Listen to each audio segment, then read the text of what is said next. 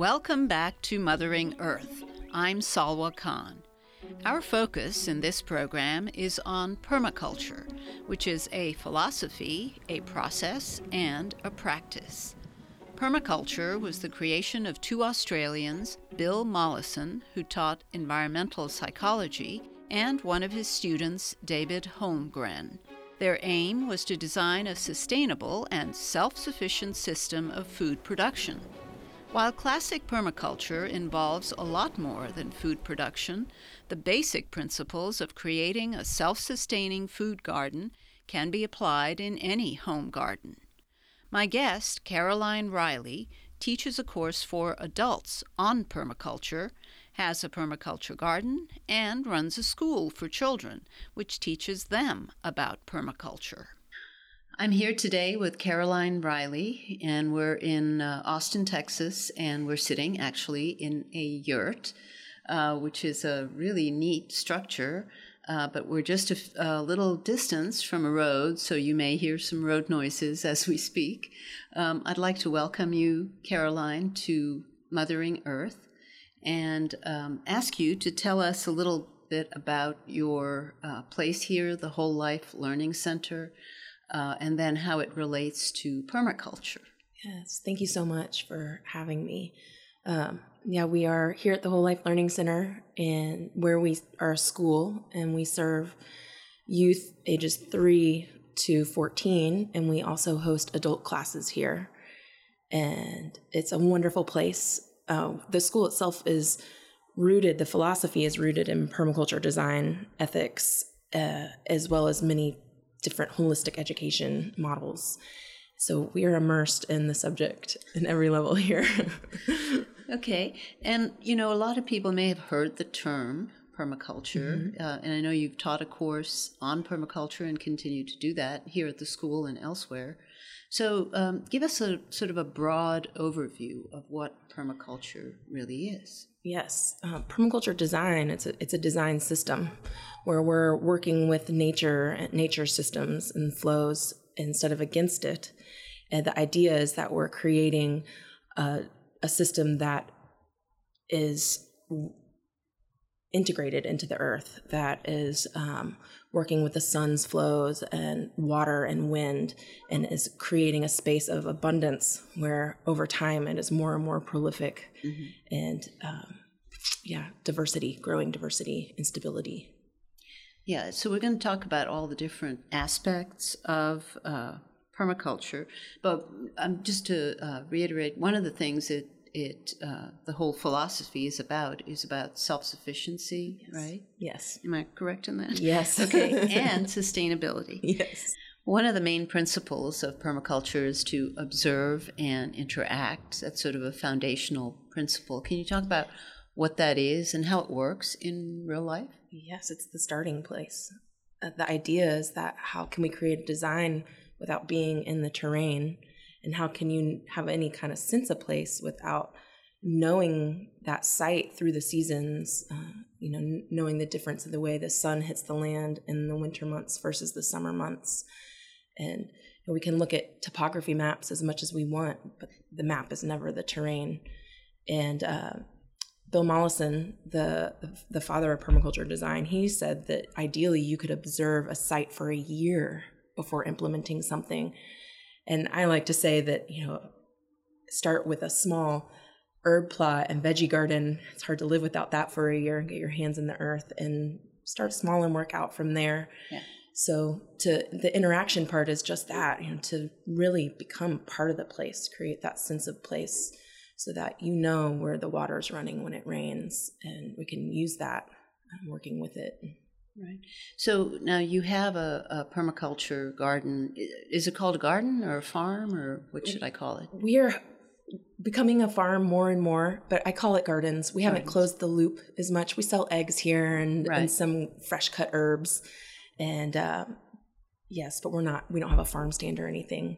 So how did you begin when using the principle of observe and interact? I began in an urban lot. I began at a house where I lived for 8 years in Barton Hills in the center of Austin. And I began sitting on my back porch and watching the space, and I started with a 4x10 garden. It had that for a year, and then added another garden the next season and another one, planted some fruit trees the next year, got bees and chickens, and continually composting and just working those things into the space, observing the water, and created earthworks to capture the water and move it through the land and around the house safely. In that site, I think I grew more food than I have in this large space because it was mine and my little family's. Here we have so many hands. It really is an educational center where we take on some experiments that work really well, right, and sometimes they don't. And there's a lot of fun to that. Yeah. Yeah. So I guess, what I'm learning from this is that permaculture really is a long-term process. It's not something you just do one time and that's the end of it. No, there's kind of a misnomer that permaculture design is about designing a garden where people can create it and walk away and don't have to do anything. I know that gardens need people. It's just as important. We're a part of the system. We're an important element in that. So if we want to direct what's growing where, or where we have our animals moving, then we need to be present in that system. And plants thrive with humans working them. Mm-hmm. It's a direct relationship. We are part of the landscape. So it is a long-term project, and it's an ongoing process. There's no end goal to permaculture design. Maybe the end goal is thriving and being able to live on the site, and every goal for design is different. And that's really the first step. You observe and you create a goal for a specific site, right, and work on that and have its life. Yeah. Another important aspect of permaculture is about how you use plants. So you use plants to, I think I read somewhere, it's sort of like to support each other. Gilding. So talk about that. How does that work in real life? It works beautifully. When I think of it as functions, so every plant serves, in nature, many functions, and different plants support the needs of others. And so to place those plants next to each other so that one plant is mulching the other, and when it blooms, it is inviting insects in to help pollinate a fruit tree, and another tree is mining nutrients in the soil that helps a fruit tree set and grow more fruit and thrive in our harsh environment here in Central Texas. It's hard to grow food here. Mm-hmm. So the plants are working together. And as a designer, I try to place plants in relationship so that they can do the work for each other, and I help them along. This is Salwa Khan. You're listening to Mothering Earth, and I'm here with Caroline Riley, and we're talking permaculture. When we talk about plants supporting each other, can you give us a sort of a practical picture of what that is? Yes. So out in our forest garden, we have many different fruit trees. I'll use a pear tree as an example. So in the middle of this particular plant guild, we have a pear tree. And around the base, we've planted bunching onions, perennial onions, that help suppress the grass from growing around its trunk. They don't like that at all. And we can eat those onions as we go. So we have onions around the base of the tree. And then around that, we have yarrow, which is a nutrient accumulating plant that blooms and brings insects in. We also have comfrey, which is an amazing plant that creates mulch and also harvests nutrients from the soil. We have lavender and sage and oregano even growing around the fruit tree that are living mulch and a herbaceous layer to protect the soil. And then outside of that, we have more bunching onions to stop the grass from growing in, and those are around the drip line of the tree. Another principle of permaculture is to capture and store energy. So what does that mean in your garden? In my garden, especially here in Central Texas, water. And we go such long periods without any, and then we can get 14 inches in a couple days. And it's something that can be really destructive, and it is also the life force and is an amazing resource.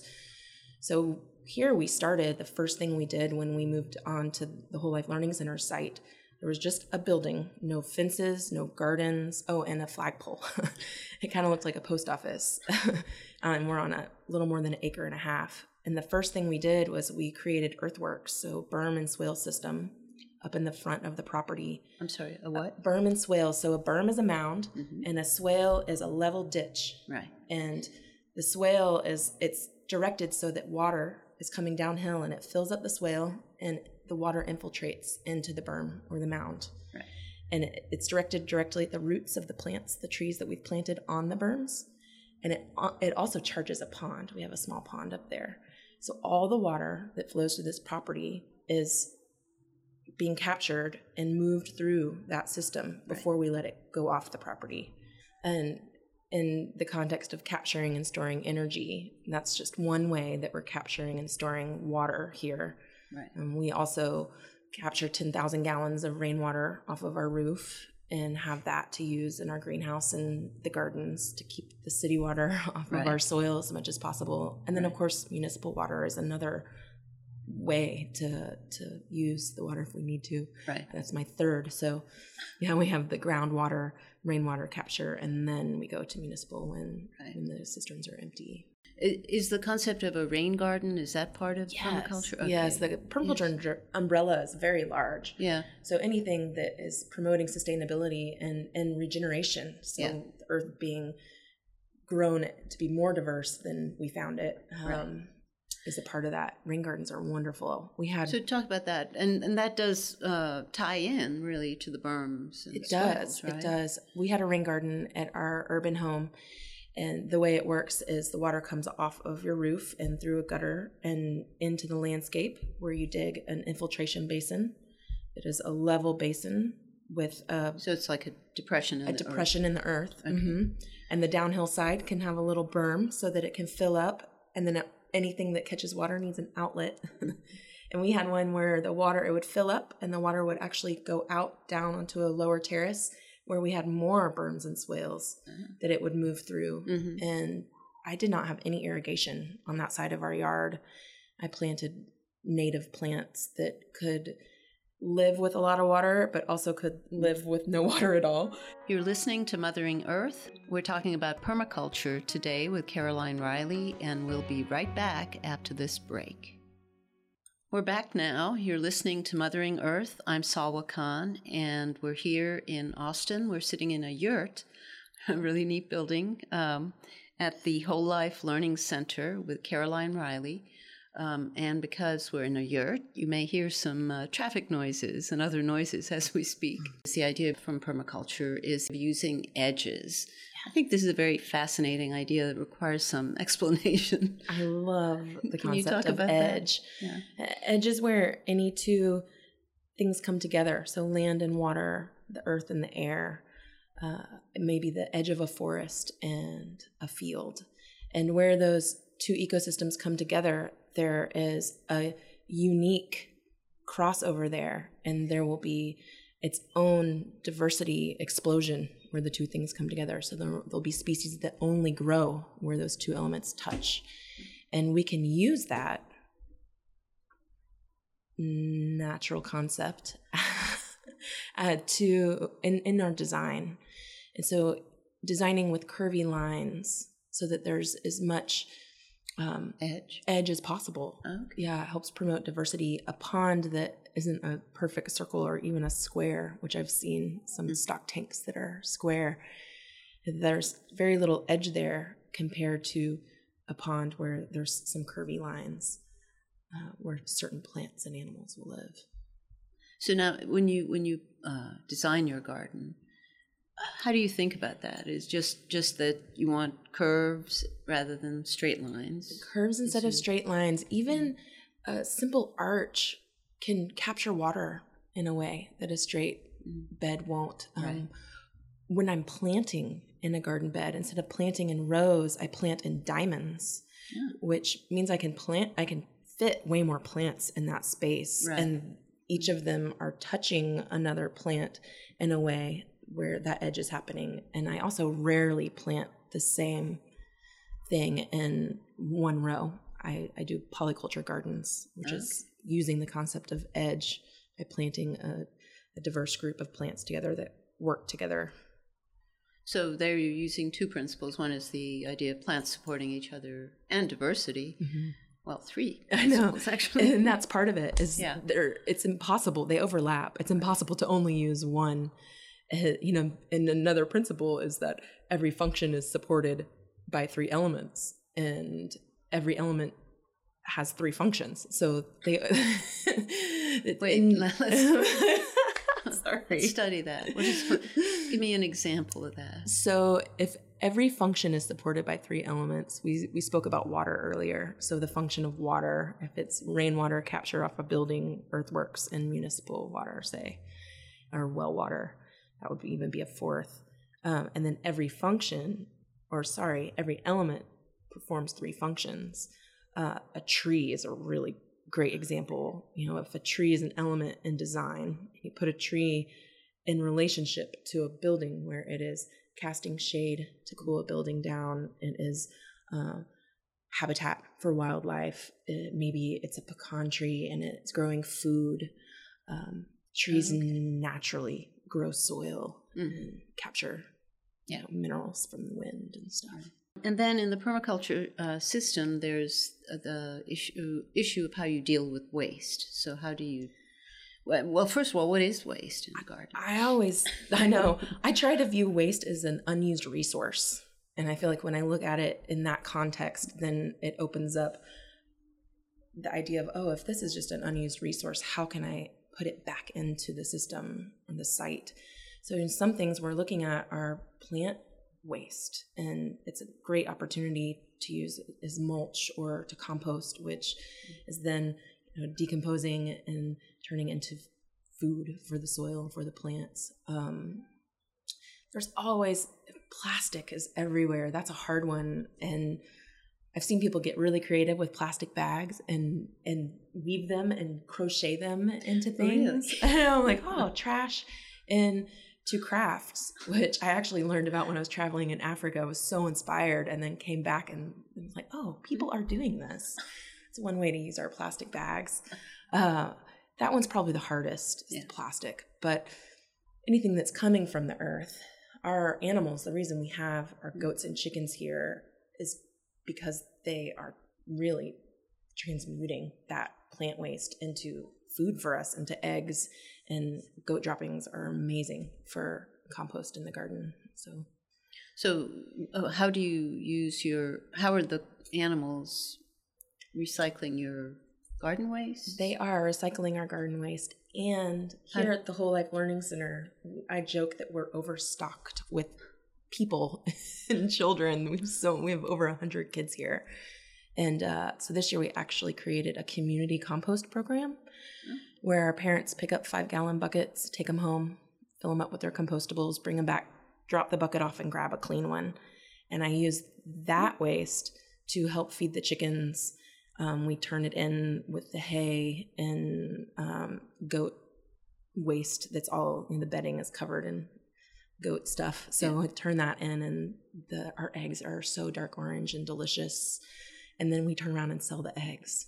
So I kind of see it as a booster program. Right.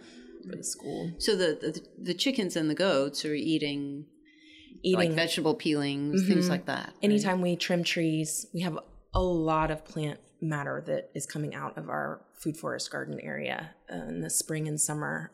Tons of grasses and a weed. I just see a weed as a plant growing where I don't want it. And that happens, especially with ragweed and sunflowers. Goats love ragweed. They love sunflowers, so do the chickens. All of our trees, goats are browsers, so they prefer the woody plants to the grasses. So we have tons of mulberries and other shrubby things that I'll cut back to keep the paths clear. And they love it. It keeps them happy. Another principle that's very important is diversity. So now you mentioned that a little while ago, but talk more about why is diversity important? Diversity is stability.